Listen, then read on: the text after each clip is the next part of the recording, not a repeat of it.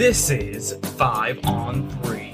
Center ice for all things Islanders, Rangers, and all news across the NHL on WFUV Sports. Hello, one and all. Merry holidays. It is Christmas Eve tonight, so I was going to say Merry Christmas, but 5 on 3 is a podcast of the world, so if you celebrated Hanukkah recently, I'm not exactly sure when Kwanzaa is. I should have looked that up, but if you celebrate that, happy Kwanzaa to you. I am joined today by James Birle and Maddie Bimonte, two eminent voices in the hockey world. Today, we are talking about puck, specifically tri-state area puck, as well as going around the league. Today, we are feeling generous. We are actually going to discuss briefly every single NHL team in regards to what do they deserve for Christmas. Are they looking for a fresh start to the new year? Are they celebrating Christmas? Things have been going very well. Or have they been naughty and terrible, and do they deserve a lump of coal in their stocking? We'll get into all of that. However, Maddie, James, Merry Christmas Eve to you guys. Merry Christmas to you, Nick. This is so exciting. This is 2 podcasts in 2 days for us. So it's it's my Christmas gift to be able to do a podcast so frequently with you over this break. And you too, James. It's always a pleasure to do that. And the Christmas spirit and holiday spirit is alive and well, and it will be today on this podcast. Yeah, I'm just feeling that love that you guys are sharing right now, and it's great to be a part of it. We had Maddie and Matuch a while ago. It was like it wasn't a tri-state episode, and now we're bringing it back in. And Maddie, you had some great stories from the Hurricanes Islanders game last night that I'm sure we're going to get into. Nick, you're repping the Kings hat. It's been a fun year on both coasts for you. So I think it's been a good holiday season so far, and what better way to spend it than talking hockey at 8:23 in the morning Pacific time for you, Nick, than what we're doing right now. This is the best.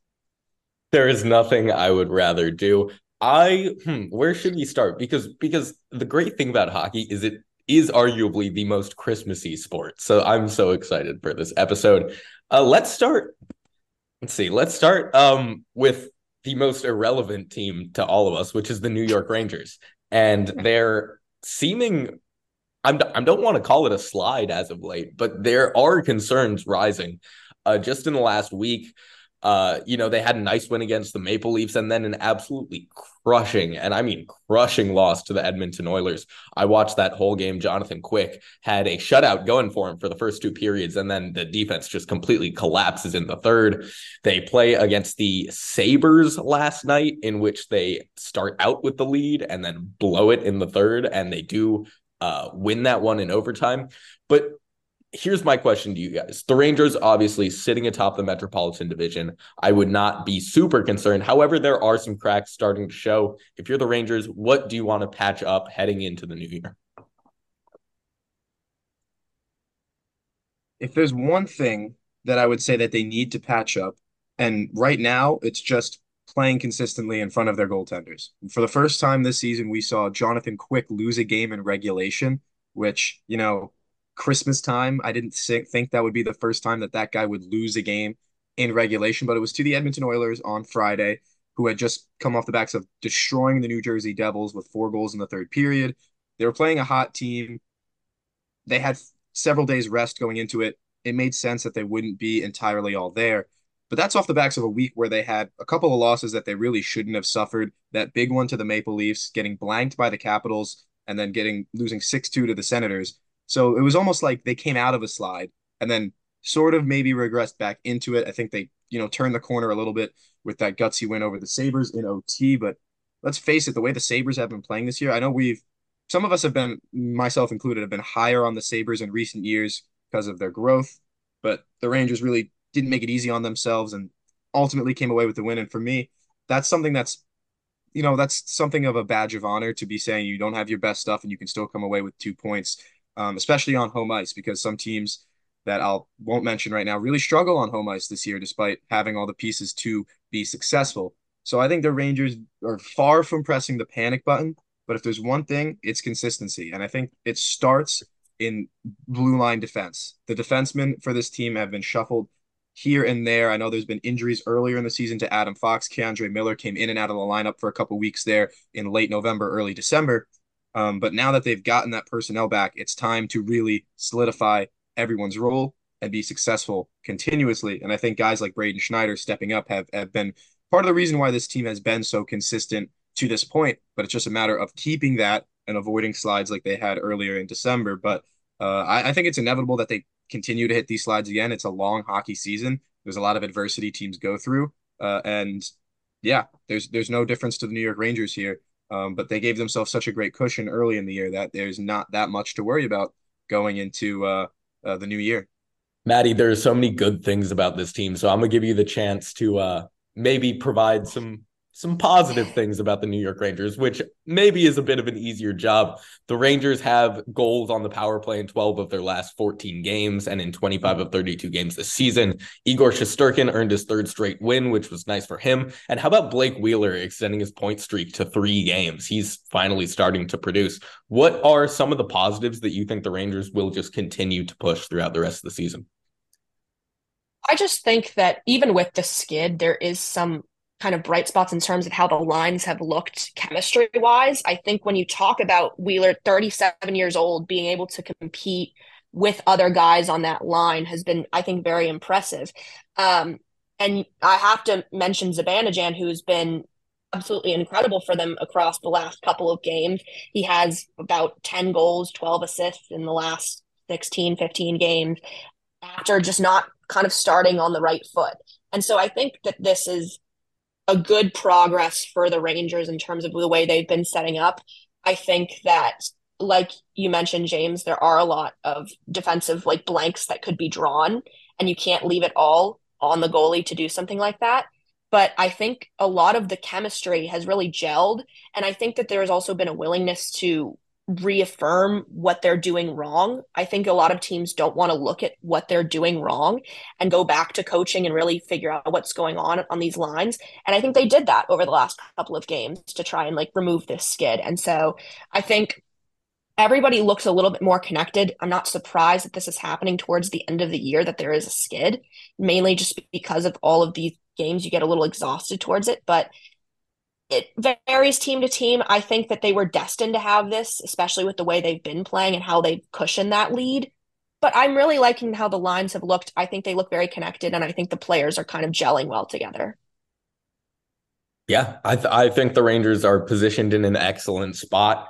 We are gonna let's I think we should give them a grade before we go throughout the entire NHL. So I'll just ask each of you: are the Rangers celebrating Christmas? Are they looking forward to the new year? Or I don't think they deserve a lump of coal. What would you guys give them for Christmas? I think they're celebrating Christmas. Yeah, they have to be. How would they not be? You know, the expectation for this year was probably third place in this division, based pretty similar to where they finished last year. And if not, they would be second pushing number one. But they have a pretty clear cushion in first place in the Metropolitan Division. And for that matter, they're the best team in the Eastern Conference. They've got to be celebrating Christmas. And yeah, I think, but they're still going to be looking forward to the new year because of that momentum they'll be carrying into the second half of the season. It's just a matter of keeping that consistency. Let's talk about maybe a little bit of a more precarious team at the minute, James, your New Jersey Devils. They've been coming off an interesting stretch of games. I mean, they had that brutal back-to-back in Columbus and then at home where you take care of business in Columbus and then the Ducks just come in and absolutely thwump you. And then you have that OT loss to the Flyers. That was tough to watch. The Oilers come into town and just do what the Oilers do offensively. And then you pick up a nice gutsy win, comeback win against the Red Wings last night. James, I know you went to a lot of these games and they did not turn out the way the Devils wanted them to. But I'm going to give you the chance to say some positive things about the Devils. What do you want to see from the Devils, and what have you liked from the New Jersey Devils? Well, I'll start with the immediate reaction I had from the Red Wings game, and it's that Timo Meier scored 2 goals, and that is huge. He's got 3 in his last 2 games. He was injured for a big part of November with a lower body injury, and came back, and in his first 10 games back, had 0 points. until that goal in the second period against the Oilers on Thursday.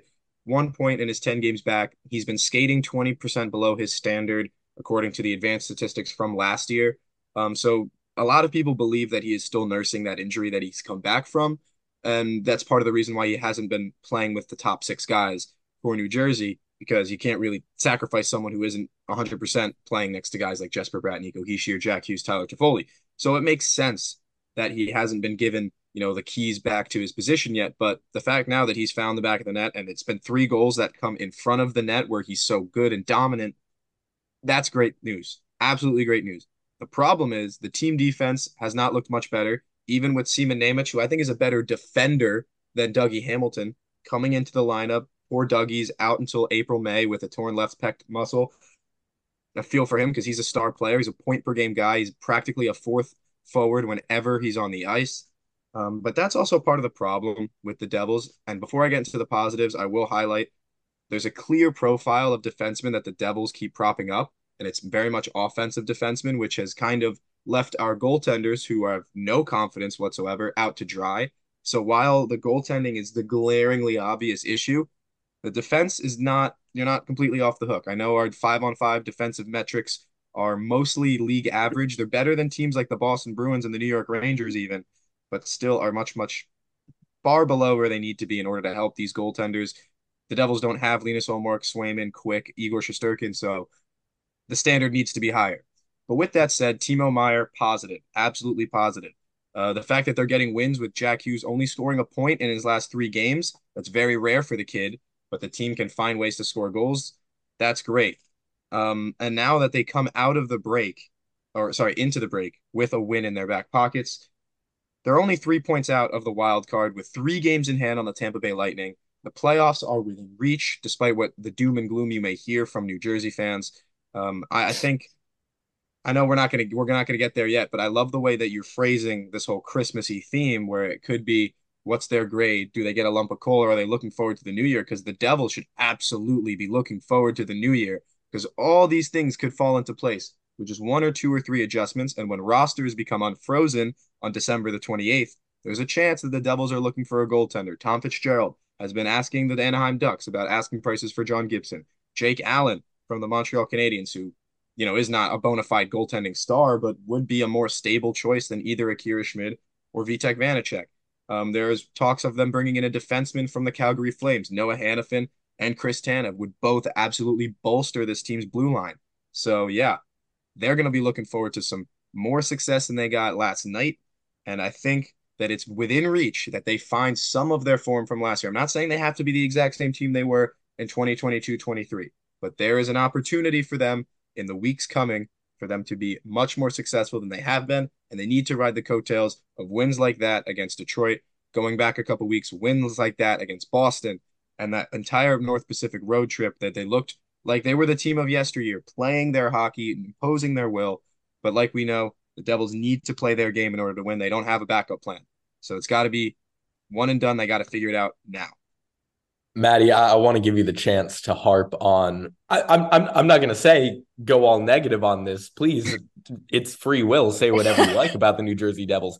However, their goaltending, as James mentioned, has just been a complete struggle. I mean, neither Vanacek or Schmid have really stepped up to be the starter. Both of them have a save percentage under 900, which is not what you want to see from a team. Vanacek sitting at an 884 and Schmid with an 893. That's good to average at a solid 888.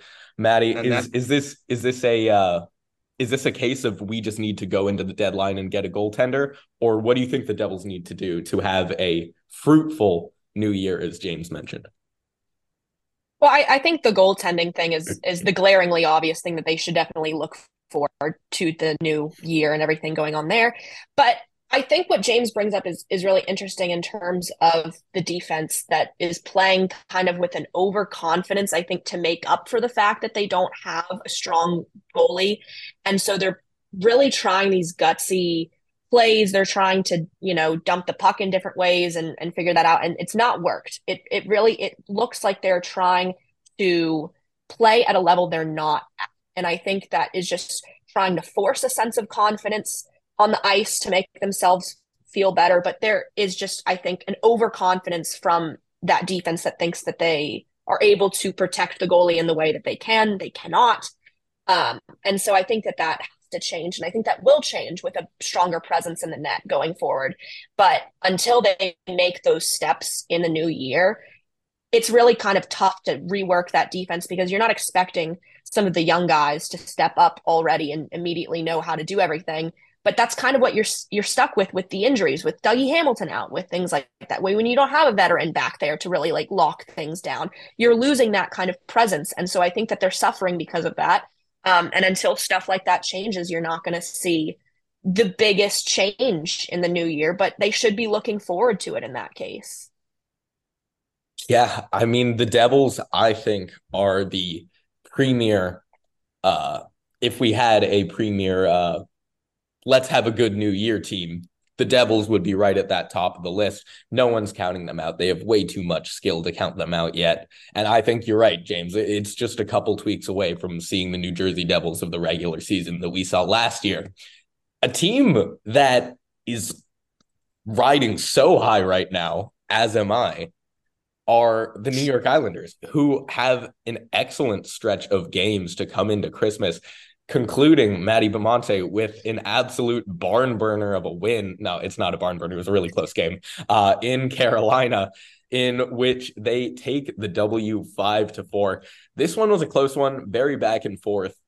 I want to start out with pointing out the fact that Anders Lee had 3 points last night, which is everyone in the beginning of the year was saying he looked old, he looked slow. I wasn't saying that. I totally was.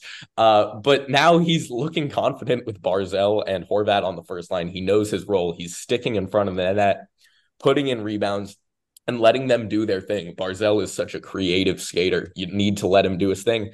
Anders Lee is finally learning how to do that.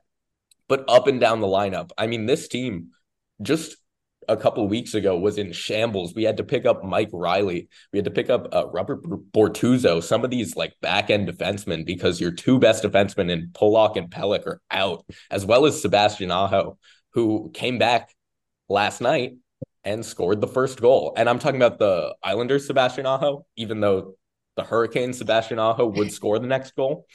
Let's not confuse ourselves there. However, the larger point is the Islanders are heading into this Christmas break feeling jubilant, sitting at second in the Metro, I believe, above the Philadelphia Flyers now, or are they tied? They're 1 point. They're 1 point above the Flyers. 1 point above the Philadelphia Flyers. Excellent. And I wouldn't say they're in a comfortable playoff position. Things can change for this team very quickly, as we know. I'll start with you, Maddie, since you were there. Just talk me through your experience last night. Just talk about that game. Actually, very enjoyable to watch that game. This is my second or third time going to see actually Canes and Islanders play at PNC Arena. And I've seen both ways, so it was very exciting to see at least a close game last night and see so many goals. But really was struck by, like you mentioned, a lot of that offense last night. Just outclassed a lot of the Hurricanes players in terms of passing, moving it down the ice, and just being able to slot it into the goal, I think was very impressive last night. I think the Hurricanes were a little too reliant on, their goalkeeper, their defense, and it really kind of bit them in the back. I don't think they looked as sharp. Well, Rod Brindamore said they did not look sharp last night, verbatim. And I think that the Islanders just performed extremely well. I know a lot of Canes fans were really butthurt by this game because of the penalty calls early on in the game. They did not agree with a lot of it. To be honest with you, I didn't see it. I really didn't. I don't know what they're getting at. Of course, the disallowed goal got a lot of complaints as well. But at the end of the day, it really just was a testament to, I think, how that offense has really just looked together. And I think that has looked incredible up there. Anders Lee looked great last night. Even Matt Barzal got in there a couple of times to help out. Like, it was just an all-out kind of offensive showing for the Islanders. And I think it really displayed well against a Hurricanes team that was missing Tony DeAngelo last night for sure.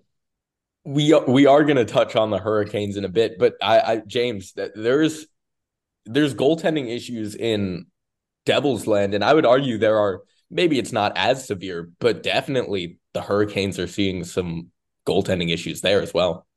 I'll get back to the Islanders in a second, but just because you've opened that door for me, I would argue that it is exactly as severe as the situation is in New Jersey. They sent Antti Ranta down. He's with the Chicago Wolves. They've got Pyotr Kochetkov, and they have the same, roughly the same save percentage across their team as the New Jersey Devils do, which is tied for last in the NHL. And these were two teams that probably were at the top of the league last year, not just the division, top of the entire league in terms of, setting the standard for the NHL and ways you want to play. The Devils were playing a terrific brand of hockey, and the Hurricanes were playing an even better brand. And the playoffs really showcased that, and how two of these teams were set to become giants now, I think, for years to come in the NHL. And the Devils window, of course, we've talked about how long and open that's going to be, but the Hurricanes are absolutely right there on the cusp of a Stanley Cup this year. So I think that the goaltending situation is arguably as dramatic in Carolina as it is in Jersey. But with that said about the Islanders, the one thing I noticed is that there's, I believe, 7 guys on multiple point nights, 6 or Yes. 7 guys from last night. And that's a great thing. That's absolutely great. Your top guys are producing. Barzal and Horvat and Brock Nelson, all at the center of it. Kyle Palmieri, my old friend, Jersey legend, Jersey native, getting on the board a couple times. That's awesome. Absolutely love that. And Anders Lee, yeah, coming alive for the first time. We were talking about, it's not that he was so slow or getting old. It was more like we couldn't figure out where was his role in this team. Was it going to be playing next to the guys like Horvat and Barzal? And it turns out that is where his role is, because he's come back into his own as that sort of power forward, that net front presence on that line. Even though Simon Holmstrom, I thought for his money, was really good in that role too, because he can skate a lot better than a lot of these guys on this team. And, he's got 10 goals on the year. And if I look at the Islanders stats down the line, their top guys are producing at a level that we really haven't seen necessarily in on the island for a little while, because they have such a deep team and such a clear identity in their roster from top to bottom. The fact of the matter is, it's okay if guys like Casey Cizikas are only on 10 points when guys like Barzal and Dobson and Horvat are all on point per game. Same with Brock Nelson. So I think that the top end production increasing is absolutely a good thing. It's more in line with what you're seeing across the NHL. And for that reason, the Islanders have kind of turned around, when just a few weeks ago, we're getting text messages from WFUV legend 5-on-3 GOAT. Really, he's really the GOAT of 5-on-3. Chris Hennessy. I think like he has to be. There's no one else. And he was saying, I don't see a way Lane Lambert is still coaching the New York Islanders by the new year. And that was even when they were getting wins. I think the doom and gloom that we see with some of these teams, the Islanders are at the very center of it from their fans. Meanwhile, they're playing in one of the toughest divisions in hockey, one of the tightest divisions in hockey, and have found a way to be successful over an extended period of time. You're right to say that they're not comfortable in second place in the division, because they're absolutely not. There's 7 points between second and seventh in the division right now, and we're only 33 games in. So it's going to be tough. It's going to be a dogfight, and it's going to be a marathon. But the fact of the matter is, they've done enough for themselves to be in the conversation, and they're ahead of teams that, frankly, on paper, they really shouldn't be ahead of. So I think it's been mostly positive right now for the New York Islanders. And the expectation for this season had to have been maybe wild card, right? Same as last year. And for their money right now, they're ahead of that line. They've got to be enjoying it at the moment. I want to touch on 2 things that you said really quick, because I think you actually made 2 good points. Well, the first one is that I'm going to toot my own horn and say that when everyone was calling for Lane Lambert's head, I was one of the few people on Twitter who was saying that being sensible. He can't get fired. He can't get fired. You have points in 9 of your last 10 games. I wasn't going to call Islanders fans spoiled to their face, but that was kind of what I was doing a little bit. And secondly, you bring up Simon Holmstrom, and I think that's a great point, because I think he was playing well on the first line. I think he was doing well for being a young kid, but Simon Holmstrom's game is pickpocketing and taking off. Mm-hmm. That's what he does. I mean, he leads the league in shorthanded goals with 6, which is crazy going into Christmas. Eat your heart out, Marchand. Yeah, seriously. But yeah, that's Holmstrom's game, and I don't know if that blends exactly well with Barzell and Horvat, because when you are playing that style of hockey, it's more like you're making that rush to take that goal, and you're not having Barzell and Horvat to support you necessarily. So I think that's why Anders Lee slots in so well there. Do I think he's a permanent solution on the first line? I don't. I don't. He's just not first line caliber. But if he keeps playing like this, functional, absolutely functional for Anders Lee. Really happy with him. The Islanders will play on December 27th at home against the Pittsburgh Penguins. They built this new thing at UBS Arena. It's called the Park. It's a nice little outdoor ice rink. So if you want to go to that before the game, skate. You're probably a better skater than Sam Bolduc is, so you can prove that to yourself. Anyway, let's stop. Oh, wait. We forgot to give them a grade. The Islanders are definitely celebrating Christmas. I think they're having a great time. I'll just let you guys speak on that a little bit and enjoy it. I think after watching last night, I think they're in a really good place. And I also think they're celebrating Christmas going into this. I just think that they looked so comfortable together. They had a great time on the ice last night, believe it or not. And so I think that they just have a lot to look forward to going into this break rather than worry about anything in particular. Yeah, I would say the same. But definitely enjoy where you're at, but just know that it's going to be a dogfight now from this point in to the end of the season. There's no easy games in this league, and the division is as tight as it could be. So, yeah, enjoy it while you have it, but you better get ready to keep going after the break's over. All right, we have successfully weaved our way through the tri-state area, and now because Christmas is a time of reflection, as well as the new year, we're gonna broaden our minds a little bit and look at the NHL holistically. Let's look at this holistically. We're gonna start. See, I'm trying to think of a good way to go. I think we're just gonna fire. No, we'll go division by division. I think that's a good way of doing it. Let's start in the Atlantic with what I think will be a fun discussion. By the way, there's so many teams. Let's just give a sentence or two. What are you going to give them? Move on. Start with the Ottawa Senators. James, a lot of trouble in Senators land. What's going on? Yeah. Well, I'll start by giving them a gift, and I guess it'll be like a baby bottle or something because their team is the youngest in the NHL, and they do have a bright future. But as Michael Matoush very bluntly pointed out when I said that the Buffalo Sabres have a good future, he's like, that's what you say to teams that are just bad. And you know what? There's an element of that here. The Senators could use a lot of help. They've got a lot of injuries. They need goaltending, they need goal scoring, and they need defensemen bad. So yeah, I'll give them a baby bottle to nurture their development and their progression as children into the next stage, because I think you can just about write off this season. Not that they're going to be sellers or anything, except for maybe Claude Giroux. They could sell Tarasenko, but they've signed him for a decent amount of time. So I don't know what their next move is in terms of what they're doing this season, but it's a waiting game in Ottawa.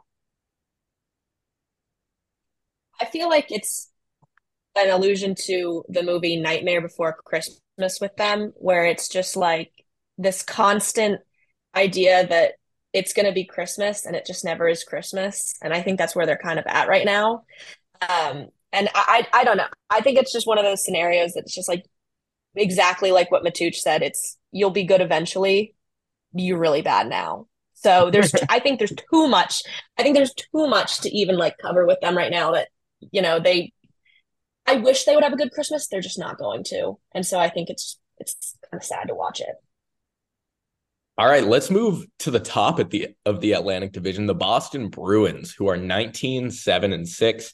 They sit at the top. However, they are on a 2-game skid, I believe, with some really ugly games against the Wild and the Jet. 4-game skid. It was the Rangers OT loss, the Wild OT loss, a bad loss to the Jets, and then they just lost to the Wild. This is unusual for the Boston Bruins, especially because they dropped two of these games at home, and we know TD Garden to be an absolute fortress for this team. Uh, they're in the playoffs. They're in the dance. They are the Boston Bruins. They had an excellent year last year. But is it a little bit of a bittersweet Christmas? I don't know. What do you think, Maddie? I mean, definitely the skid has been very bad. And I think this has been a consistent issue amongst a lot of teams. So I don't even know if it's fair to just say this about the Bruins, but closing out games has been incredibly difficult for so many teams. And I think the Bruins fall in that category as well.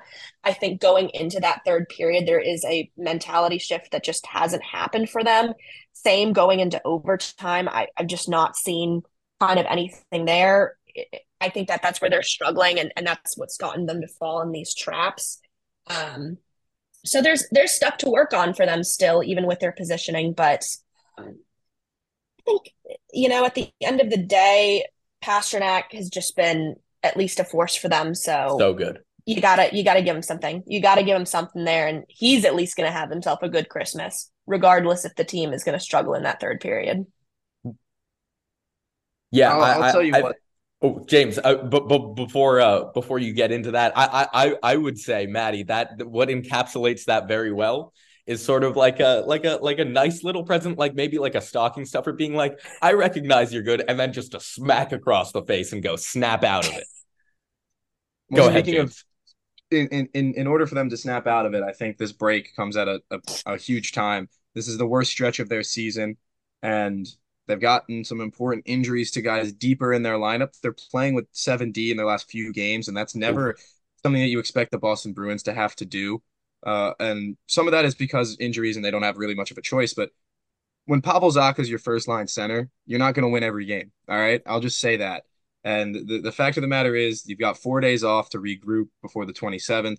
And yeah, this is the Boston Bruins. All right. They're a machine. When they roll, they roll. And when they get rolled over, it doesn't look great. So I think that they're going to take this time to go back to the drawing board. Um, I don't know what Danton Heinen is doing on the first line next to Pavel Zacha, because that just, like, the Boston Bruins first lines in the past have been the greatest ever assembled, arguably. And now I'm just looking at it on paper, and it's not that great, even though Pavel Zacha is having a good year. So I'm gonna leave the jealousy out of the rest of this. But yeah, they'll enjoy Christmas, but dear Lord, do they have to get it together soon before they get out and lose five, then six in a row, because it's really tough to get out of those skids. A team that is certainly on a skid, and Michael Matuch would be the first to tell you that, is the Buffalo Sabres. And man, this team is looking ugly. I feel really bad for Levi, even though a lot of it is his fault. James, the Buffalo Sabres, just this was supposed to be their year, and it seems like every year is supposed to be their year, and nothing is clicking this year. Absolutely nothing. If I'm the Sabres, I'm blowing it up. I would give them. I wouldn't give them just a chunk of coal. I would give them an entire like stocking of coal, so they could start a bonfire to blow up just the entire system. Yeah, I've been impressed with Devin Levi the past couple seasons. Ukko-Pekka Luukkonen I was not very high on until this year, and I've really liked his game. The goaltending situation in Buffalo is one that, they should probably enjoy moving forward, but it's no surprise that they're not scoring goals at an important click, because if you look at their roster, outside of Tage Thompson and a couple of others, Dylan Cousins, maybe there's really no players that move the needle to a point where you think that they're going to scare teams going forward down the line. So if there's one thing I would suggest, it's you got to be a buying team if you're the Buffalo Sabres. It's not this year, because it's not going to happen this year, but down the line, you got to start making some serious moves. And it can't just be you throw Taylor Hall into the mix and see what happens for a couple seasons, because they did that a couple years ago and it didn't make sense then and it wouldn't make sense now. It has to be a genuine project going forward, saying Tage Thompson can't just play next to Jeff Skinner and Alex Tuck now. He has to play next to some serious wingers who can score at point per game, potentially a standard for years to come down the line. In order for this team to be successful in the likes of other young teams that are up and coming, that's the formula that you have to follow. Right now, the Sabres aren't there. They get a lump of coal for Christmas, in my opinion. So Do you know that movie? I'm gonna go another movie. Do you know that movie? Island of the Misfit Toys. Yes. Like Yes. that's what this scenario is because it's just a bunch of people that just aren't where they need to be. They're not clicking. They're just kind of throwaway people that just exist in a realm that is not really like you can't they don't fit anywhere. Um and that's why I feel bad giving them coal because I don't think they deserve it. I think they're just misfit toys. I just think they're like the Oh, toys that you donate after. I think they're like the layaway toys that you donate after Christmas or whatever. Um, so that would be my rating for them. But I think even with being misfits, you end up pulling away with random like win games like they played against the Leafs that is just yeah. random that occurs where you score 9 goals and it just happens.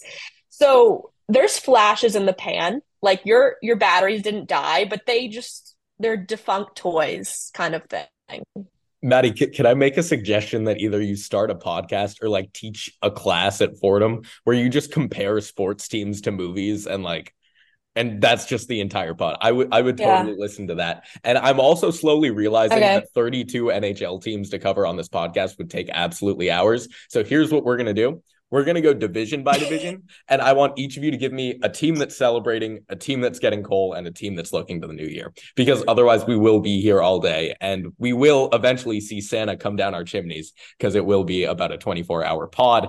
So let's we'll finish off with the Atlantic. James, just I think we talked about a team that's celebrating, no, we haven't. Give me a team that's celebrating Christmas in the Atlantic. I'm gonna go with a strange choice, even though they just lost. I'm gonna go with the Detroit Red Wings. Mm. And that's because they are very firmly in the mix of the playoff discussion this year, and no one had them there. So I think that they've been a pleasant surprise. They started the season off a little bit better than they've done in the last couple weeks. They actually their last 10 has been brutal. They've only won two of their last 10, but before that, they were, I would say, the next best team in the division after the Bruins, maybe the Maple Leafs. We expected this division to be as tight as it's been. No team besides the Tampa Bay Lightning in the Atlantic has won more than five of their last 10. It's been a lot of mid so far lately in the Atlantic division, which is as expected. These teams take points off one another. That's what you think. That's what you get when you have a bunch of heavy hitters, heavyweights in this division. So I'm going to say the Red Wings should be enjoying Mm. Christmas for sure because they're in this mix and no one had them. I think the Lightning, having caught lightning in a bottle, are going to be looking forward to continuing that into the new year. And I guess, yeah, you got to give a lump of coal to. I already gave one to the Sabres. The Montreal Canadiens are like they think they're in the conversation, but they're not. They're just not as good as the teams above them. So I'm gonna give them coal for. I mean, but Montreal, they've really been bad for a little while since the pandemic year. So I don't want to be too mean to them, but yeah, you guys are getting coal. Oui. You know what gift the Detroit Red Wings got for Christmas? They got a chia pet. They got a chia pet. Like aren't chia pets like the things that grow grass out of their head? Yeah, Okay. you They put got a Yeah. water on little it. chia pet of Patrick Kane. It's like a little Patrick Kane chia pet. In his last 4 games, the guy has He seven scored. points. He is Yeah. he's growing into a beautiful Patrick Kane chia pet.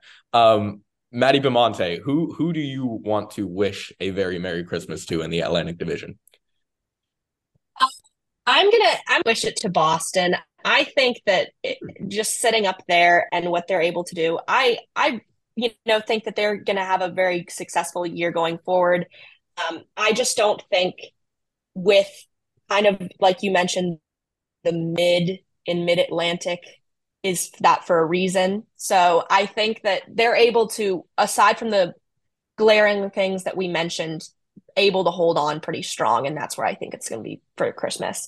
Um, and the bottom half is unfortunately getting coal. It's like unfortunate, honestly, giving out coal. I don't know why Santa does it. Mhm. That's kind of mean if you think He's about it. sadistic. He is mean for that.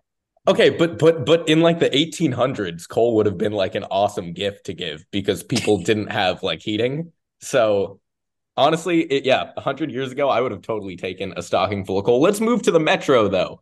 Let's move to the Metro. I think we already talked about two of the teams who were probably celebrating. I think you can really honestly only give that to either one or two of the teams. However, we have not given a lump of coal to a Metro team yet. If it's me, it's looking like the Columbus Blue Jackets, but honestly, the Pittsburgh Penguins are right in that conversation. James, if one team has been very, very naughty this year, who is it in the Metropolitan Division? I'm glad you brought up the Penguins, and I'm gonna go with them, not because I think they're completely out of it this year, but because for me that they were one of the teams that I would put in the category with the Islanders, who should have been, pushing teams like the Hurricanes and Rangers and Devils prior to this season to be in and around that conversation for a playoff spot. And they're not completely out of it, but they're getting one of the greatest seasons in years from Sidney Crosby. 19 goals, 35 points, he's plus 9. You haven't seen Sid play like this really in a little while for me. Like he had 93 points last year because of course he did, 84 points the year before, but he's going to break that this year if he stays healthy, which he has been healthy, knock on wood, for a long time coming, but they can't capitalize off that because the team is just not complete. So they get a lump of coal. With that said, if they get hot at the start of the new year, they could be as high as second in this division in a matter of 2 weeks. That's really possible in the way that you look at the makeup of these teams and just how many points split up between them. So they get a lump of coal for now, but that could very well change moving forward. I think for this one, I'm gonna give it to Columbus. I think because it's not even, I would say, the players' fault. The organization has been so bad, like with them, and I feel like that's one case that I'm okay with giving Cole out because I just think that their coaching has been really poor. I don't think that they are being corrected on anything on the ice, and I think that's led to them just failing miserably in the way they have failed. I would like to see them in the next couple Christmases do better. It's not looking good. That front office needs to kind of change a little bit, and then we can get something nicer for Christmas, but they're getting Cole. That's really nice. That's really sweet. Yeah, the poor Blue Jackets, man. I think their downfall began when they flipped Jonathan Quick to the Golden Knights last year. I think that's where it began. Man, dude, if they kept him, who knows? Let's move to the West, to the Central Division, where it is kind of a dead heat between the Stars, Avs, and Jets. I mean, this is some good hockey being played between the three of them. And if I'm wishing anyone a Merry Christmas right now, it's the Winnipeg Jets. No one had them penciled in to be at the top of the division. They're sitting right up there. They're just a point behind the Avs and the Stars. I had them near the bottom. I only had them really beating out the Coyotes and the Blackhawks, and that's about it for me. Just such a revelation. I think they've been excellent. Connor Hellebuck. People who say that goaltending is such a fluctuating position and that you shouldn't spend a lot of money on good goaltending, I understand it. It does vary from game to game, year to year, but a solid, really good goaltender, that there's really only about 4 or 5 of them that are in the league at one time where you can rely on them consistently. And that's just Connor Hellebuck. I'm wishing the Jets a very Merry Christmas. I think they have exceeded expectations by far. James, who are you giving a little present to this Christmas? Well, I'm upset that you took the Jets because I wanted to say them, truthfully. But I'm gonna go for a different flavor. I'm gonna talk about the Nashville Predators because they're a few points back of the Jets in that conversation for the top, but they are firmly, firmly, firmly in the wild card hold because, quite frankly, the Pacific Division after the Kings is pretty mid. The Oilers are surging; they're on the up, and they're going to be in that conversation eventually. But getting back to the Central, Andrew Brunette and the Nashville Predators, they really shot themselves in the foot the other night by giving up 2 goals in the last 15 seconds to lose to the Dallas Stars. But the Stars are right now for me are the favorite out of the West to go and reach the Stanley Cup final. And for the Predators to be within this division and to play better hockey than teams like the Coyotes, who have not looked this good in years. The Coyotes are very much on the up, not just for now, but for many years in the future. They play a really good brand of 200-foot hockey. The St. Louis Blues are still in that conversation, and even the Wild aren't too far out from looking in. But the Predators have been consistently better for a longer period of time. And while, you say Saros has got a year and another left on his contract, and there's been rumors that he might get shopped should the team need a goalie. New Jersey, get on the phone. Mhm. But the fact of the matter is, they've been a great team in front of him enough where they have his cushion now. They don't even have an overtime loss point. They're not one of those teams that is getting all those losing points. I'm not going to say anyone is. The Islanders are definitely doing that a lot, but the Predators right now, for my money, have been a better hockey team than a lot of people considered them. I will just say about Winnipeg, I had them dead last in this division at the time the season started. I didn't think that they were going to be able to turn it around. I sound foolish now that the Devils shouldn't have gone and made a move for Connor Hellebuck. Hindsight's 2020. I probably still wouldn't do it because I don't think the money could be better spent elsewhere in the lineup.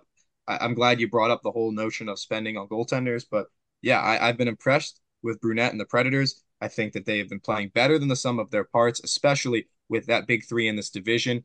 They've set themselves apart for me with the other teams, and they're kind of that in that middle tier now where they can be comfortable in a playoff position, but they're going to have to keep getting wins to this degree going forward.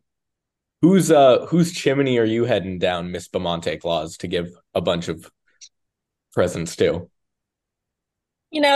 Let's keep spreading so much positivity across the division that I'm going to go with a different team. I will talk about the Avalanche. And I think that their game against the Coyotes was a very good change of pace for them because they were able to not only just maintain that progression throughout the game of their offense, but they just closed it out with like a clean slate. It was a simple game for them. And I think that that is the perfect mindset to head into Christmas on your best foot forward, because I know there has been drama with how they felt they have performed. But I think that this is exactly what they needed to kind of alleviate that drama. And so I think that they have been able to just do so well in that second period. And I think the Avalanche deserve that kind of credit. McKinnon has been incredible, has like the longest point streak in the NHL. Yeah. They're there to stay for a bit. And so I think the Avalanche really deserve, where they are being second. And I think that they could make a push later on. And I think that they will have a Merry Christmas and a Happy New Year as well. Well, you're talking about the new year, and I think a team that is looking forward to the new year, and this might surprise you guys because they are 7-3 in their last 10. And James, you mentioned they're playing exceeding expectations, but I still think they need a fresh start. It's the Nashville Predators. The game yesterday, it was a Saturday at noon, and I was watching the Predators Stars game live. That's how like little of a life that I have. I was watching the most random game ever, and I was watching this live, and I saw the collapse in the third period. I don't know if the Predators got their gift early and it was just eggnog and they were just slugging that on the bench in the third period or something. But man, they looked absolutely dysfunctional in the third period. And that a loss like that has to be so damaging to the psyche of your team that I think they need like a little Christmas reset, sober up, lay off the eggnog, and head into your next game with a new mindset. James, who do you want to see rejuvenate their team?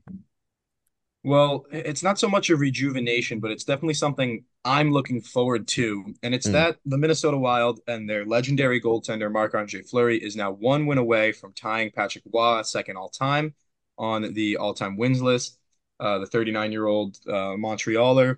And then he's also 2 games away from hitting 1,000 career games played. So that's a personal thing, and I think everyone around the league should look forward to seeing the flower, blossom, so to speak, because he has truly been one of the you think National Hockey League last few years, he's one of those guys, 3 Stanley Cup, like he's the guy for me. So I'm absolutely looking forward to that for him. I think the Wild as a team, they have enough to be a playoff team in this division, but with the emergence of the Jets and I think the Coyotes and Predators being as good as they've been really make that difficult. I'm looking forward to seeing some more Michigan goals out of Connor Bedard as well, because that was so slick. But yeah, Fleury being the legend that he is, that's something I'm really looking forward to. I'm hoping that that's something that the Wild can really get behind. our star legendary goaltender, generational Hall of Famer, we can be the reason that he gets higher and higher up that list. He's never going to catch Brodeur in first. No one for a long time is going to catch Marty Brodeur, but he can get that much closer and can be cemented in history with just a couple more wins. I think that's enough of a reason to rejuvenate the team around him. Matt Boldy, Kirill Kaprizov, get going. And I think that's what we're going to see in the next few games for Minnesota. I think for me, while I just talked about the Avalanche, I do want to mention the Coyotes because I do find them very interesting in their 4-game win streak that just got snapped. But they bounce weird where it's like the 5-game win streak and then they lose 4 games and then they have a 4-game win streak. So I find that very interesting with them, and I think that there is a lot of potential. Massielli, is that the guy that's on the Coyotes? Has been showing that he can actually perform pretty well, after coming off of this is second season. And so I think there's a lot of bright spots for a team like the Coyotes, kind of sitting in the middle of the pack, like while you're around the wild card era. I think that they could do some damage later on. And I think there's just like a little bit of tweaking, and obviously could not compete with a team like the Avalanche that has just been very strong offensively. It's not hopeless for me. I think teams like that in the wild card really shake things up, and I think the Coyotes could have a potential new year that is more positive for them as well. It's right that you denote them at the wild card spot because they are a team that is completely a wild card. It seems like they play up to the teams that are better than them and they shrink down to the teams that are worse than them. I think you guys must have read the storyline. I think it was a couple weeks ago where the Coyotes play all 5 of the last Stanley Cup champions back to back to back to back to back and beat all of them in a row, which is absolutely absurd. And then they go and drop games to some of the worst teams in the league. They are truly an anomaly. But who deserves a lump of coal? If it's no one, it's the Chicago Blackhawks. I mean, I know the expectations were nowhere for this team. It is the Connor Bedard show. That Michigan was the most beautiful Michigan I've seen in the NHL yet, simply because he had pressure down low. And with pressure, he executed a Michigan, which is absolutely absurd to think of. So yeah, the Blackhawks, I want to see them burn it all up, except for Bedard, build a team around him. I was very not skeptical. I knew Connor Bedard was a generational talent, but I didn't like him at first. I kind of like Connor Bedard now, guys. I don't know why. Who gets a lump of coal in the Central for you guys? It's tough for me to give any team but the Blackhawks a lump of coal just because, but like we knew they were going to be garbage, right? That's the thing. Like, so I think like right now I'm gonna say that like no team does get a lump of coal, but like yeah, the Blackhawks do. It's the Bedard show this year, and that's all it ever really was going to be. I'm glad that he's lived up to the hype to this point thus far, and will continue to do so. I think we got another Michigan though the other day with the Ducks. Zegras got his second of his NHL career, so that was pretty sick. And he did it in the same way, like he like had the puck on end and he just scooped it. He didn't have to like pop it up either, so it had that same sort of like fluidity that Bedard's has. So yeah, it's the Bedard show in Chicago, and yeah, that's all it is. I don't think we even need, I think you're right. I don't think we need to give any team coal because I think the Blackhawks have already given Connor Bedard coal for Christmas, in terms of just how it's been for him by drafting him. So I think that we don't need to do anything. They've already done their damage. And while he deserves a Merry Christmas, he unfortunately will end up with coal because of the organization that he is in. Being on this team must kind of suck as an 18-year-old. I read I think Nick Foligno was talking about a couple of weeks ago where the team would go out for like drinks after a win, which is hilarious because they've only won 10 games. But they would like go out after a win and a couple of the guys would stay back and get dinner with Bedard because he's fully 18 years old. And I was like, man, that's like being on the naughty list. I know. He's like the ugly duckling who like doesn't get to do things with the team. But why is this team celebrating with the 10-22-1 record? That's my question. Anyway, let's move on. You take what you can get. You take what you can get. Absolutely. And a team that has been taking it all is the Vancouver Canucks. Who would have thought? Who would have thought the Vancouver Canucks would be leading the Pacific Division with 49 points? They're 7-1-2 in their last 10. An absolute masterclass of the year from Brock Besser. He is one of the most underrated players. I think as soon as Bo Horvat left the Canucks, I think everyone wrote their offense off, which you absolutely can't. Besser, Pedersen, Hughes. I mean, this team is really dynamic and young. And Thatcher Demko, who missed a good chunk of last year, is now returning to form. And so if you have offensive defensemen like Mr. Hughes, who's playing very well, if you have elite speed on your first two lines, which the Canucks do, and a solid goaltender, that's recipe for, especially in the Pacific Division, making the playoffs. Well, it's not just making the playoffs, it's kind of running the show. They're ahead of the likes of the Golden Knights, the Kings, and for my money, when the Oilers finally do get back into that fold, which they will, they're going to be ahead of those guys too. And it's quite possibly because they have a pretty great makeup of this team from top to bottom. They have really strong four forward lines. No super big weakness on each of them. Even if their top six isn't as good as some of the, or maybe not as flashy as some of the others, they're a great team built from top to bottom. They deserve to be at the top of the Pacific Division. They play a great brand of hockey. Um, as for the rest of these teams, if I can just the Sharks were going to dig themselves out of a hole. It looked like it, and then they dug themselves right back in and then covered themselves with all the dirt in that hole and have suffocated themselves. To the like opposite way that we've seen these teams surge, where like the Canucks lost a couple big games at home in a row, and it looked like the Golden Knights and perhaps even the Kings could catch up to them. And then they dig themselves out of it and they win 7 of 8. So I really love what Vancouver's been able to do, and it's contrasted with how terrible the bottom teams have been in this division. And this is the first time where there's really two big teams at the bottom of the division in the Ducks and Sharks, whereas every other team just kind of has one punching bag for the most part. This is Right. the only exception. And yeah, the Canucks have made good use of it, being that they are right now more points than anybody in the National Hockey League.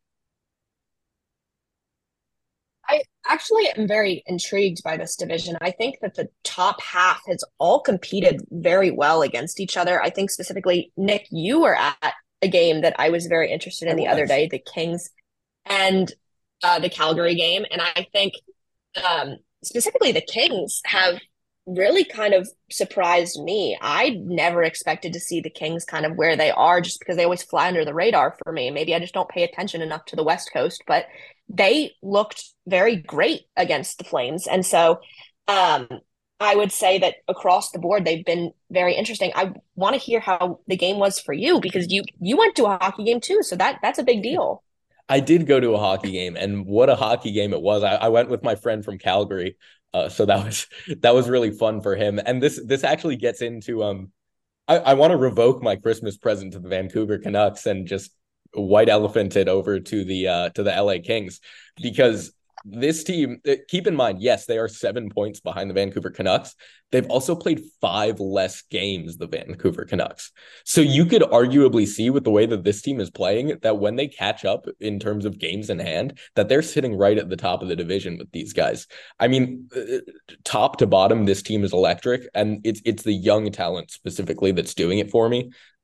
Quentin Byfield has truly come into his own. His speed, Yeah. especially last night, the Kings were up 3-2, and they are the Flames pull Markstrom, and there's just sort of like a bouncing puck that Doughty flips to try and get the empty net, but it's pretty clear there's not enough juice behind it. Looks like one of the Flames defensemen is going to get there, and Quentin Byfield turns on the Jets at the end of the game and just taps that one in. And it's the effort level of this team keeping the puck in the zone consistently, game after game. I mean, all of these names fly under the radar besides Kopitar. I mean, Fiala, Dubois, it goes on and on. Trevor Moore has had a fantastic year. He leads the team in goals, which you wouldn't think would happen. Trevor Moore has already hit or is maybe one away from his goal total in just 30 Yes, he games. is. So he's been the main surprise. The only one who's been surprising in the other direction is Pierre-Luc Dubois. But Yes. other than that, They've been firing on all cylinders. I really liked Kaliev as well. Mm. I think that next to Dubois, he's been sort of like the shining piece of that third line for LA.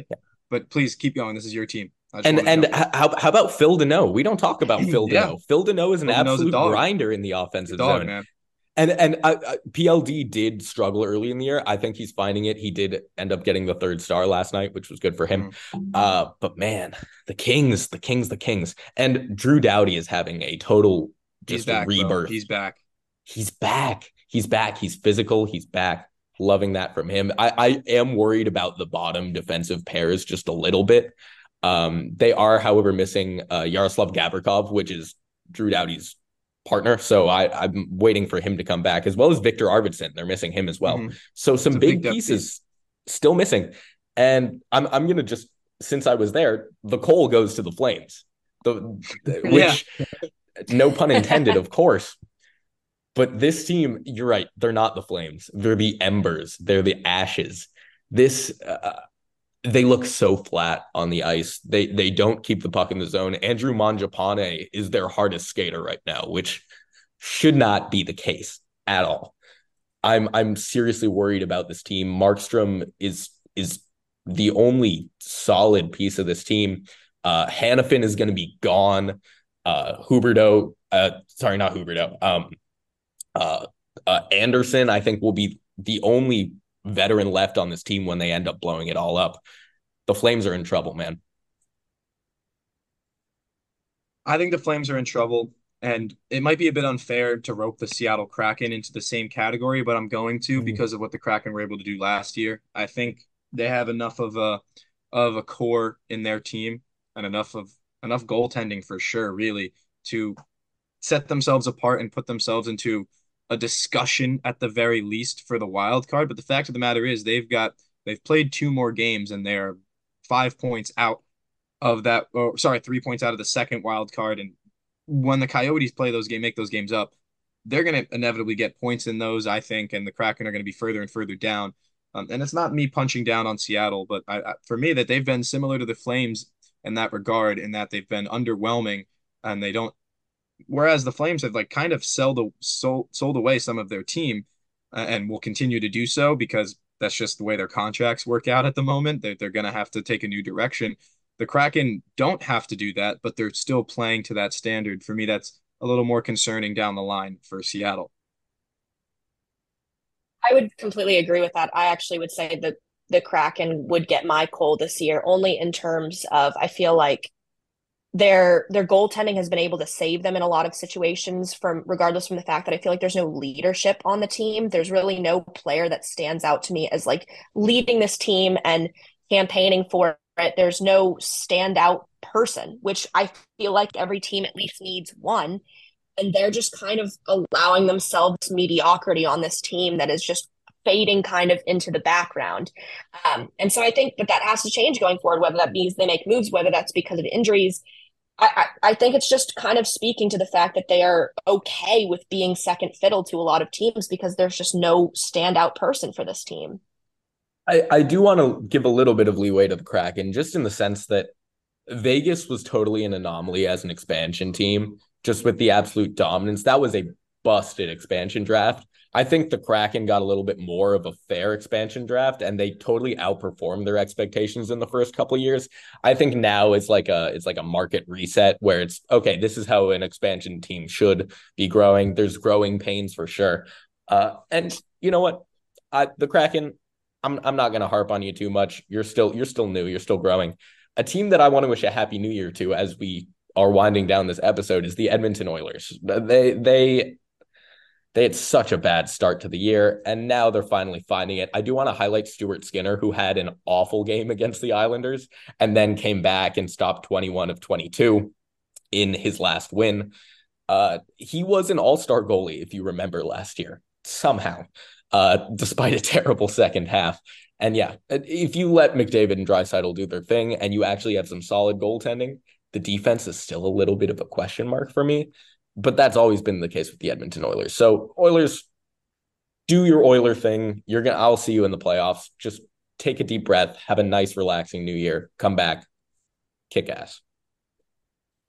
I don't want to say that I wish the oil has a good new year because they're going to already. Whether I say it or not, they're on the up and it's going to happen.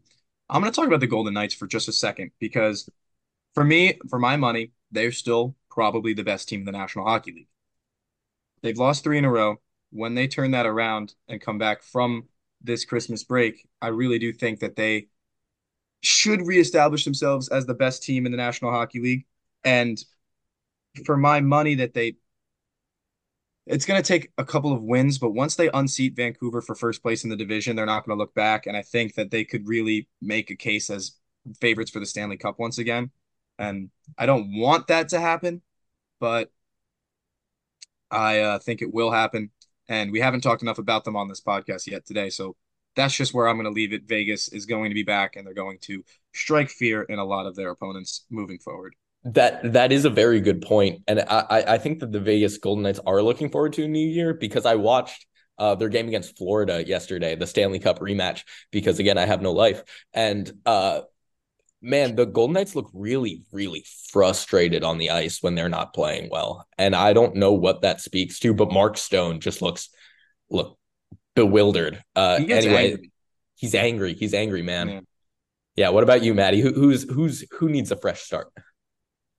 I agree with you, Nick. I'm also going to say the Oilers. I feel bad for any team that just has to shift their coaching in November and then just kind of start again from scratch and figure out what they're going to do. And I think they really just need that push going into it. They obviously have to pick up a lot of like slack now as they face towards the back half of the division. But I think with new coaching changes, it's a tough fit for at the start. And I think that we've seen that with them down the line, it could definitely change because I think there's a lot of potential with them. Like you said, they always find their way into the playoffs. They always figure something out. And I think that the new year could bring them a new start. And I think that that's what exactly is going to happen to them this year.